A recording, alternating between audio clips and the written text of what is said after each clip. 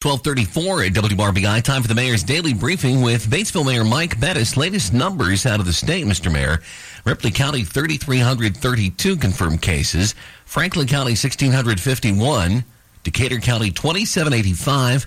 And Dearborn County, 5,669. That is the total number of positive test results for that four-county area of Ripley, Franklin, Decatur, and Dearborn of 13,437. That is up 15 since you and I spoke 48 hours ago.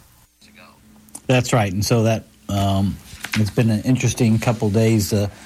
Numbers have bounced around a little bit, but only 15 in 2 days. That's basically seven a day, so that's a really good number. So we're happy with that. The other piece of it that was introduced again today or released today was the county metric map, which had no changes for us locally and only had three minor changes across the entire state. So they had three more counties that went from blue to yellow this week. So across the state, there are now 42 counties in blue, 49 in yellow, and only one county in orange. And so not a big difference across the state either. And so we're kind of in this plateau right now where we've been for a few weeks, where it's a little bit higher than what it had been through the month of March, but it's not terrible, so we're really lucky at this point.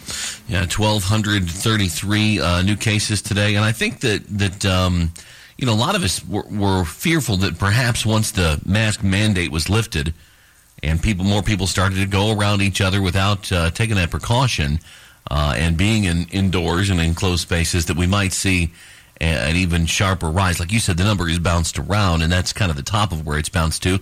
But we're over a week into the lifting of that mandate, so to not have seen just a tremendous spike, I mean, maybe it's a little whistling past the graveyard, but I think that's good.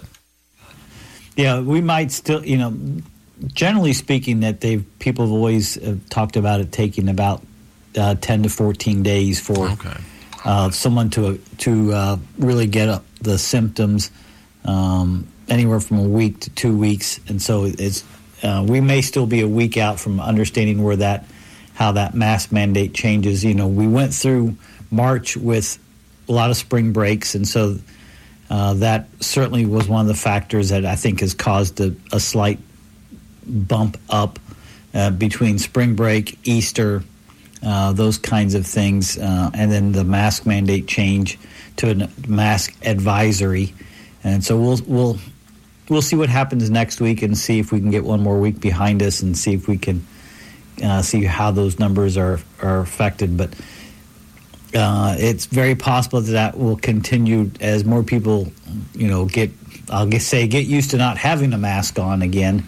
We'll see how that number changes. Looking forward to getting my second shot this afternoon. Nearly 1.5 million Hoosiers are in the same category that I'll be in soon of fully vaccinated. That's almost 27% of the people over age 16, and that's good to have them in that category with us. We hope that gets to double that pretty soon. Yeah, that'd be really great if we could figure out a way to get more people to raise their hand and say, yep, I'd like to get a shot. The vaccine is certainly available, even though there's been a slight challenge with the vaccine. There was word came out yesterday that the Johnson & Johnson vaccine, that the federal government came out and said, wait a minute, let's slow down a little bit. Let's put a hold on giving that Johnson & Johnson vaccine while they do some more research. They've had, I think it was, what I've read is 6 cases of women between the ages of 18 and 48 who have developed blood clots anywhere from about 2 weeks, from about a week to 2 weeks out from getting vaccinated. And so if you think about it, that's six cases out of over 6 million, almost 7 million doses of Johnson & Johnson have been given out. And so it's a really small number. But if you're one of those 6, it's significant. Sure. I get that, but it's still a relatively small number. More people, there's a much higher chance of you just getting a blood clot from something else at this point. But right. The federal government has put a hold on that just for so they can do some more research to see if there's a connection, see if there's a link between the Johnson & Johnson vaccine and blood clots. It may just be an anomaly that is not a cause and effect type situation. So they need to do some homework, need to do some work to figure that out. But they're on it and they're looking at it, so that's encouraging. Yeah, it reminds me of a conversation I had with a buddy of mine just yesterday, and said, "Did you get the shots yet?" We were trading texts. He wanted to go to lunch. I said, "Well, give me a couple of weeks. I'll be fully covered. We can do that.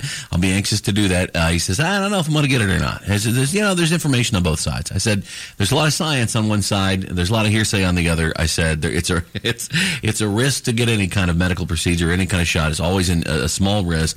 But I made the calculation that the risk is a lot greater to not get it. So I just gave him my little piece, and that's the way I feel, and I'll tell anybody that. I hope that that people will just read the science and the reliable sources on it and not put a lot of credence in stuff their crazy aunt told them or stuff they see on Facebook, because that's not really the source you want to consult. It's like the old thing, when you have a symptom, don't go on WebMD, because you'll be sure that you'll be dead within 48 hours.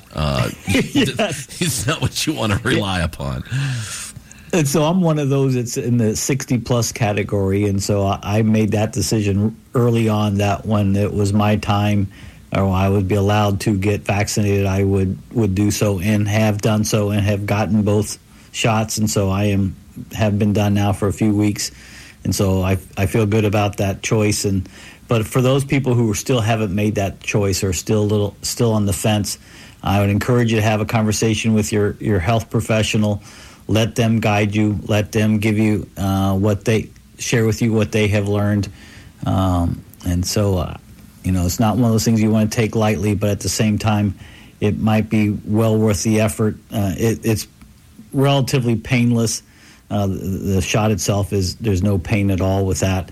My arm was sore for a couple of days, but I got over that. Right. And so don't let that guide you. Yeah, if you don't want to listen to a disc jockey and a politician, that's fine. Like the mayor said, ask your medical professional, and then do whatever they tell you. I mean, that's a great source on that too. I guess might be worth reiterating that the Optum testing site in Osgood was closed last week. That's the testing site.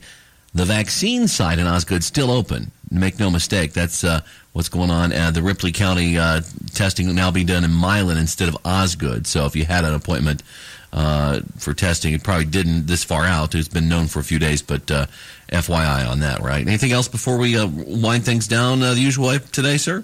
No, that will be it for today, and I'll take this opportunity to remind folks again that we're not done with this yet, unfortunately, and so we still have some ways to go before we can get from, I think we said 27%. I'd love to get closer to 77%, but it's going to take us some time to get there. And so I encourage everybody to keep at it, keep doing what you need to do. Wash your hands multiple times through the day to wash those germs from your hands, and certainly do so before you touch your face so you don't bring that germ close to your mouth or your nose. If you need to cough or sneeze, to do so in your elbow or into a tissue to slow the spread of the droplets throughout the air.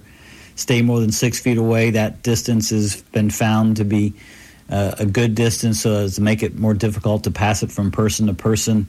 Stay home if you're feeling sick. If you have symptoms, get tested. Go, find out where that test site is at. Get tested. Make sure. Stay home. And quarantine until you get the results. And then if you're going to go out, if you're going to be in public and you're going to go into a building, certainly if you're going to go in a building somewhere that's not home, make sure you've got a mask. Wear it. Protect yourself. Protect others. And just keep at it, and we'll be back here again on Friday. Mayor Mike Bettis, thank you for your time, sir. Have a good day. You too. Thank you.